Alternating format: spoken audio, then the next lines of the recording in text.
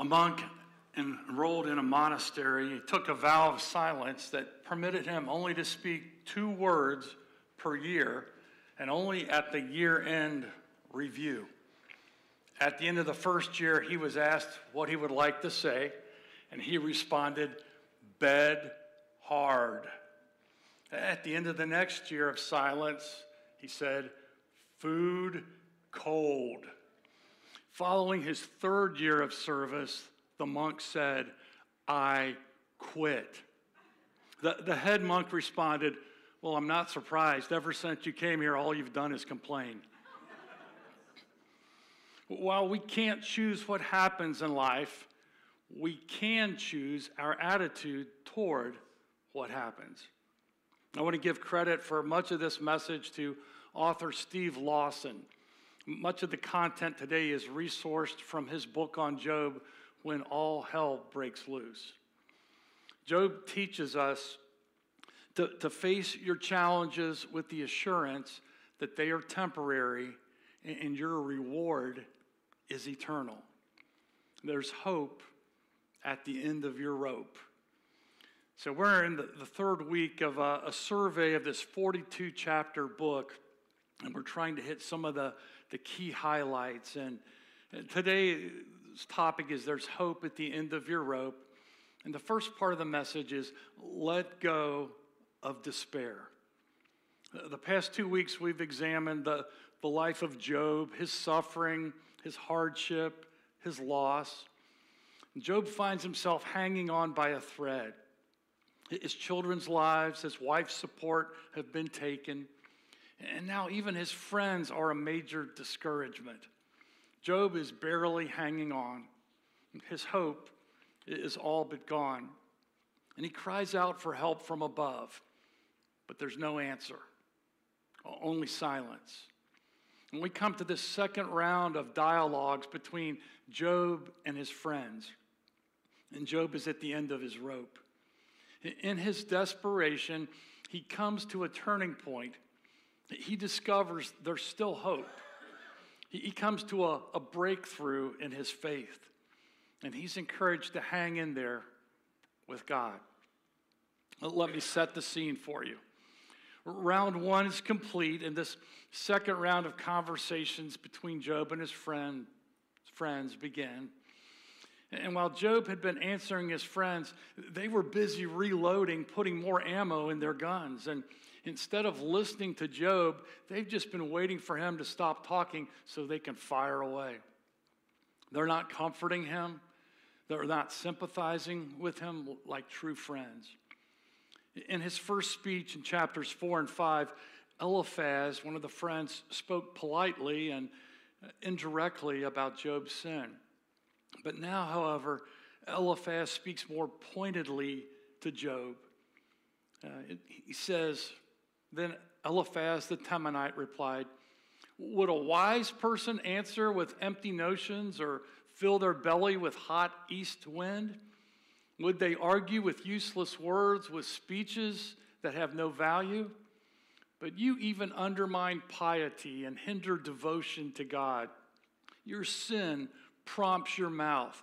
You adopt the tongue of the crafty. Your own mouth condemns you, not mine. Your own lips testify against you."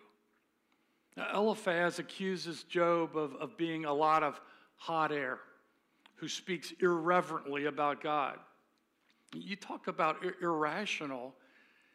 Eliphaz is the poster boy for the Pharisees even before the Pharisees were ever invented. He completely ignores the possibility that Job could be telling the truth about his innocence, which he was. And there was no sympathy for Job, just a vicious attack. Chapter 16, verse 1, Job replied, "I've heard many things like these. You are miserable comforters, all of you. Will your long-winded speeches never end? What ails you that keeps you to keep on arguing? I also could speak like you if you were in my place. I could make fine speeches against you and shake my head at you, but my mouth would encourage you. I would comfort from my lips and bring relief. Job is saying, with friends like these, who needs enemies? If I were in your shoes, I wouldn't judge you or attack you. I would lift you and support you as a true friend. Job covered himself with sackcloth, this outer symbol of mourning. And then he describes himself in Job 16, verse 15.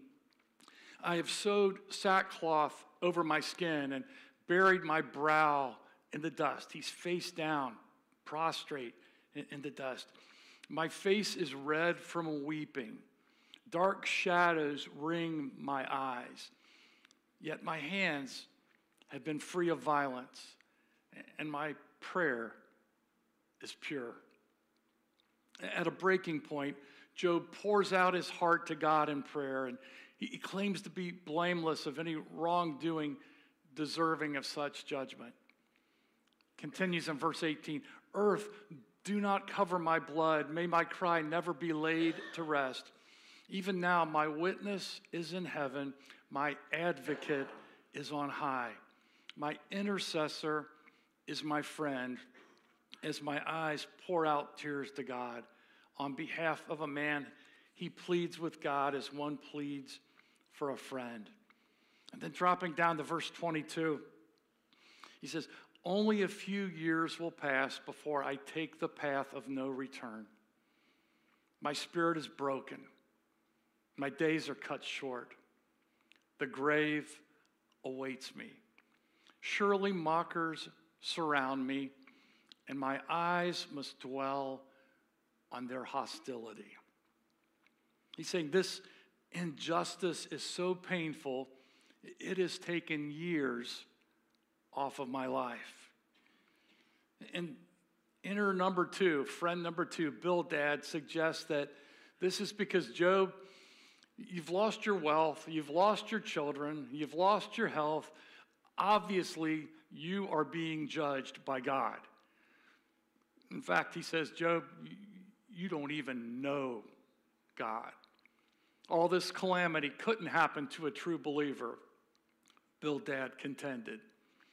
Then in chapter 19, Job replied, how long will you torment me and crush me with words?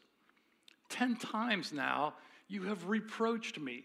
Shamelessly you attack me. If it is true that I have gone astray, my error remains my concern alone. Guys, this is really none of your business. This is between God and me. If indeed you would exalt yourselves above me and use my humiliations against me, then know that God has wronged me and drawn this net around me. He says, this just doesn't feel fair. And Job's response in the midst of this satanic attack, because that was the source we learned in the first 2 chapters of the book, is to become a major turning point for Job's faith. And I want to have us focus on 3 or 4 verses that are found in Job's second response to Bildad. In chapter 19, these words contain an outstanding, extraordinary statement of deep faith in God. Indeed, one of the greatest statements of faith in all the Bible. And beginning in verse 25, Job reaches a place where he's going to put this all in God's hands. Doesn't make sense. It's not fair. I didn't deserve this. But I know that my Redeemer lives, and that in the end he will stand on the earth. And after my skin has been destroyed, yet in my flesh I will see God. I myself will see him with my own eyes. I, and not another. How my heart yearns within me. Here is the hope when you're at the end of your rope. Here's the hope that Job found that enabled him to endure and persevere and hang in there. And it's your hope and my hope as well. Job has a steady conviction. He speaks emphatically with great certainty. Here's his hope. I know that my Redeemer lives. Harry Houdini was the world's greatest escape artist, known for his incredible feats of escape. And he would venture into a new city and immediately head to the local police department. And there he would make sure the press was waiting, and he challenged the local forces to see if they could contain him from escaping from their jail. Walter Gibson, Houdini's biographer, told the story of how Houdini almost lost that challenge once. He was handcuffed. They searched him for any keys. He was led into a jail cell in which he was to escape. Left alone, but Houdini had no problem getting the cuffs off. But as he began working on the jail cell door, he realized he might be in over his head. And despite everything he tried, all of his tricks of the trade, he could not pick the lock in the usual fashion. And so he was about to give up, where the biographer said that in frustration, Houdini leaned against the gate and the door swung open. The guards had forgotten to lock it. And I think there are many times in this life that our problems, our difficulties, our situations seem inescapable to us. They often frustrate us to the point of giving up. And when we feel the frustration, we need to lean against the door and hold on to hope. It's been said, you can live for weeks without food, for days without water, for minutes without oxygen, but you can't live a minute without hope. On Friday, I attended the funeral of a friend's son. This 22-year-old young man had incorrectly concluded that he had no hope, and he took his own life. My heart breaks for his family. It's so crucial that we help the hurting hold on to hope. Tomorrow, July 16th, there's a new national network of a suicide prevention hotline that goes into operation. In the past, that has existed since 2008, but because of legislation that was passed about a year and a half ago, there's now this shortcut method of 3 digits. And I want you to write this on your bulletin. If you're not a note taker, be a note taker for just a moment. Write these 3 numbers down. It may save you or someone else who needs it. 988. 988. And similar to the 911 number for medical emergencies, callers only have to remember these 3 digits. The FCC has determined that makes it easier for Americans in crisis to get the help they need, and that patches you indirectly to the National Suicide Prevention Lifeline. Since 2008, suicide is ranked as the 10th leading cause of death in the United States. And here in the state of Indiana, it also ranks overall as the 10th leading cause of death in our state. And so we need to be alert and sensitive to those who are hurting and try to help them through their struggles. This series, the last few weeks, has bubbled up a lot of emotion for you, and several of you have spoken with me and talked about your struggles with anxiety, or your thoughts of suicide, or your attempts to end your life. And as a church family, we want to help you overcome those reactions. And we know that they are directives that are sent from the enemy. And the enemy comes to kill. And we want to help you get the support and assistance you need to process and overcome those challenges. And that brings me to the second part of the message. Hold on to hope. A redeemer was a vindicator of one unjustly wronged, a defender of the oppressed, a champion of the suffering, an advocate for one unjustly accused. A redeemer would come and stand beside you as your champion and advocate.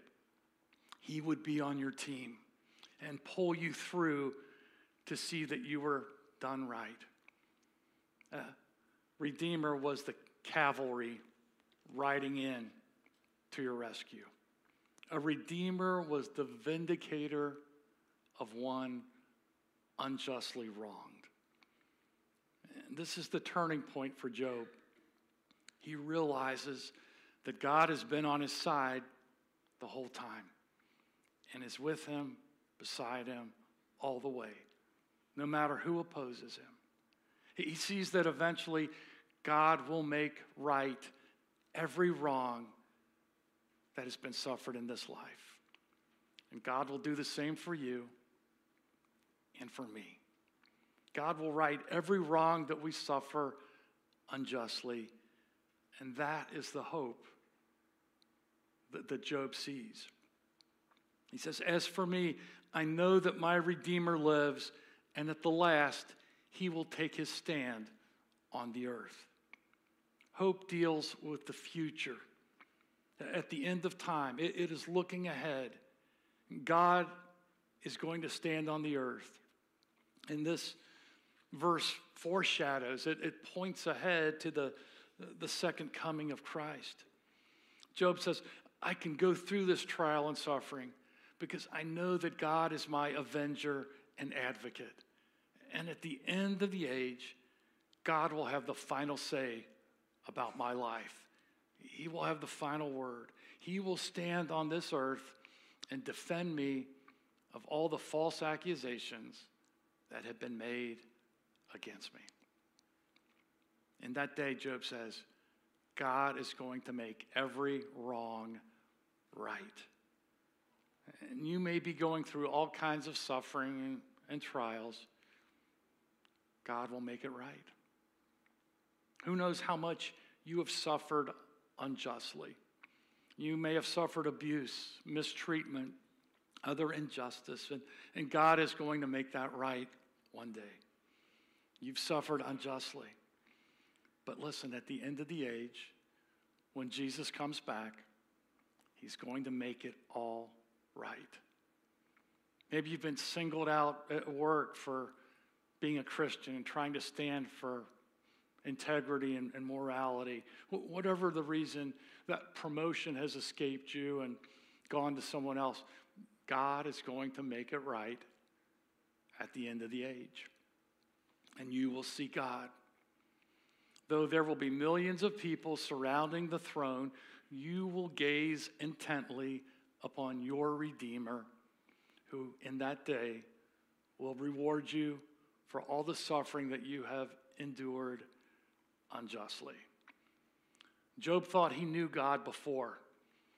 He had this deep relationship. He was the most spiritual man on the planet, God said. But now, after going through this suffering, Job had a deeper insight and a totally new perspective into God's character and his relationship with God. His relationship with God went from black and white into vibrant, living color, high def. Henry Morrison was a great missionary who, with his wife beside him, served on the mission field in Africa for over 40 years. They toiled and served faithfully in obscurity. And at the end of his stay, it came time for him to return to the States. And Henry and his wife were on a steamer coming back to America. And they were wondering, would anyone even remember us? We've been gone so long. Will anyone care? Will anyone notice? And as their steamer pulled into New York Harbor, Henry Morrison went to the edge of the ship to see whether anyone he knew had come to welcome him home from serving the Lord after 40 years in Africa. As he looked at the harbor, he was astounded at what he saw. Thousands of people had turned out. The Marine band was playing Hail to the Chief. There were signs and banners and billboards. And Henry's heart just leaped out of his chest. He said, look, they haven't forgotten us. And as the ship pulled into the harbor, Henry prepared to deboard, and he looked back, and there came the entourage escorting Teddy Roosevelt off the ship. Unknown to Henry Morrison and his wife, on board the same steamer was the President of the United States, Theodore Roosevelt. He had gone to Africa for a big game hunting safari and was returning to the States. And only then did Morrison realize that all of this fanfare was not for him, but it was for the President. As Teddy Roosevelt got off the steamer, a ticker tape parade followed, and Henry and his wife were left standing in the confetti and debris. And Henry was so downcast. He went to their hotel room. He sat on the edge of his bed. He said, sweetheart, it just doesn't seem right. We've served the Lord so faithfully for these 40 years. We've served in total anonymity. We've been faithful to God. And Teddy Roosevelt goes to Africa for 2 weeks and shoots some elephants that they set up to run in front of him, and the whole world turns out to applaud him. You know, it just doesn't seem right that we would come home and not have that kind of reward and applause that we really deserve. Henry's wife looked at him and she reminded Henry, we're not home yet. We're not home. Our reward, the applause of heaven, will be waiting for us when we get home too. Steve Lawson described a couple of years ago, Ann and I were in Dallas seeing her parents. Ann's mom was there for a cancer checkup, having made remarkable progress. James and Andrew, our twin sons, were just little babies at the time. We were driving back from Dallas late at night after seeing her folks, and we used to drive an old diesel station wagon that you could hear coming for miles. He said that diesel engine clanked louder than a dozen loose golf balls in a clothes dryer. We were coming back on the interstate somewhere between Texarkana and Little Rock, and the boys were asleep. Ann was half asleep. He said she never fully goes to sleep when I'm driving. And we were out in the middle of nowhere on Interstate 30. It was so dark at night that you couldn't see 2 feet in front of you without the headlights. As we were driving along, all of a sudden, I felt a loss of power. I thought maybe the engine had just missed. And I looked in the rearview mirror, and there were clouds of smoke billowing out of the back of the car. And he said, I'm hopeless when it comes to working on cars. And I said, sweetheart, look. And Ann turned and saw that trail of smoke behind us as the car literally began to coast. Cruising up a hill, I began to think, what are we going to do? It's almost midnight. We have a diesel car. Nobody works on diesels. Do I pull over to the side and wait for help, or do I walk miles and try to find my next stop? If I leave my family stranded on the road, will I come back and find that someone has taken them? Maybe I'll just take Ann and the boys with me, but the boys aren't walking yet. I don't know how far Ann and I can go carrying both of the kids, or maybe we'll just sit in the car and wait for someone to come along. He said that might be waiting until the second coming before someone would help us. What do we do? He said, as we coasted up to the ridge, I said, sweetheart, I'm going to have to pull over. We can't go any farther, and I don't know what we're going to do. And then he said, I looked and I saw a sight. I still can't believe what I saw. Just over the ridge, there was a large sign with one word on it, hope. And there was an arrow pointing to the exit ramp. I said, sweetheart, look, there's hope. You know, Job thought he knew God before, but now after going through this suffering, he had a deeper insight and a totally new perspective into God.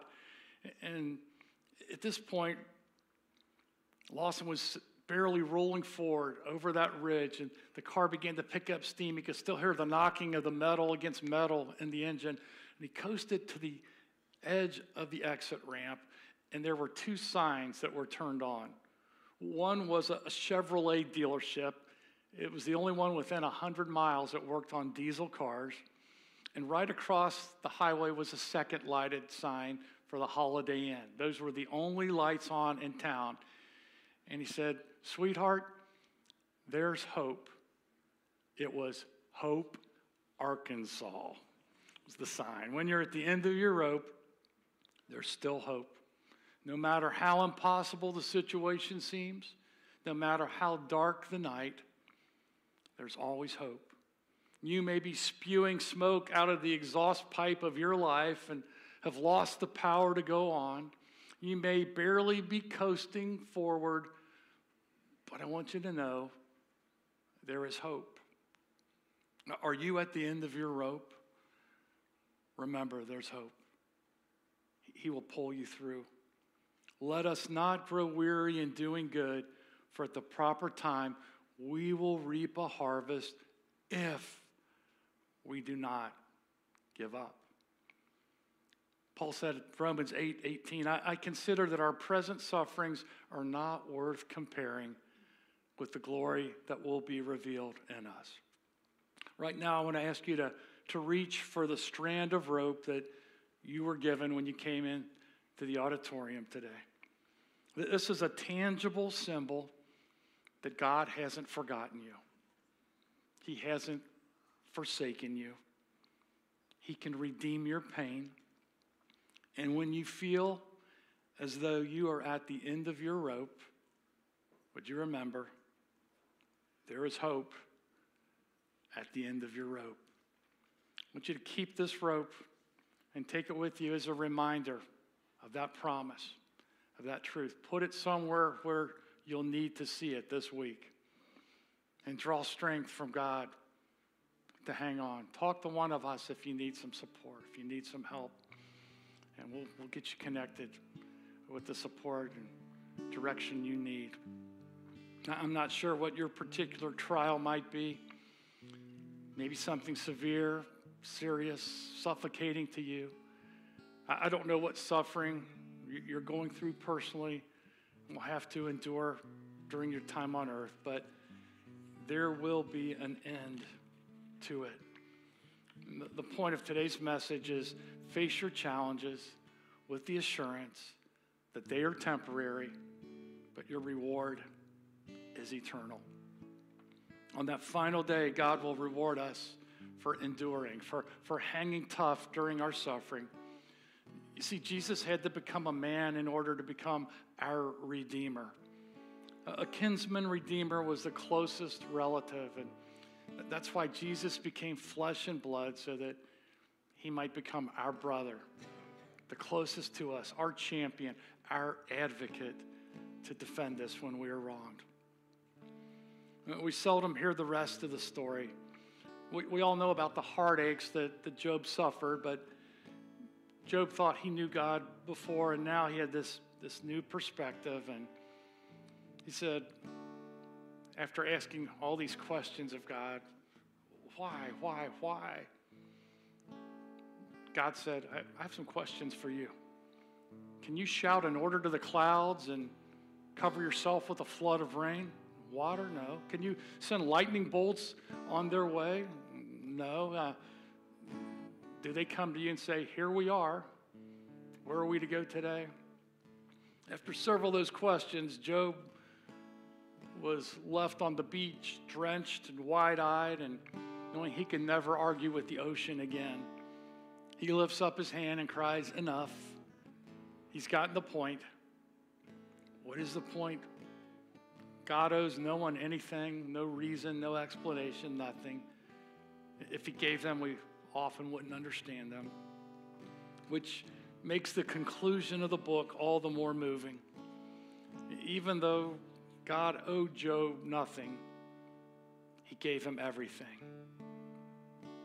He gave him new health, a new business, new family, and most of all, a new insight.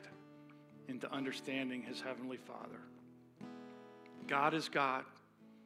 He knows what he is doing. And when you can't trace his hand, trust his heart. Would you pray with me? Dear God, when we're in the blender going through suffering, it's hard to see our way, and sometimes we question you and why you don't intervene. Lord, I just pray that we would learn from Job today to put our perfect faith and trust in you, relying on you to be our Redeemer and see us through. Lord, we look forward to ultimate justice someday when you right the wrongs of this world. I pray for those who are weary and tired of going on, who are ready to let go of their rope. May today's study be a reminder to hang on and to seek you and your people. We pray in the name of Jesus, our kinsman redeemer.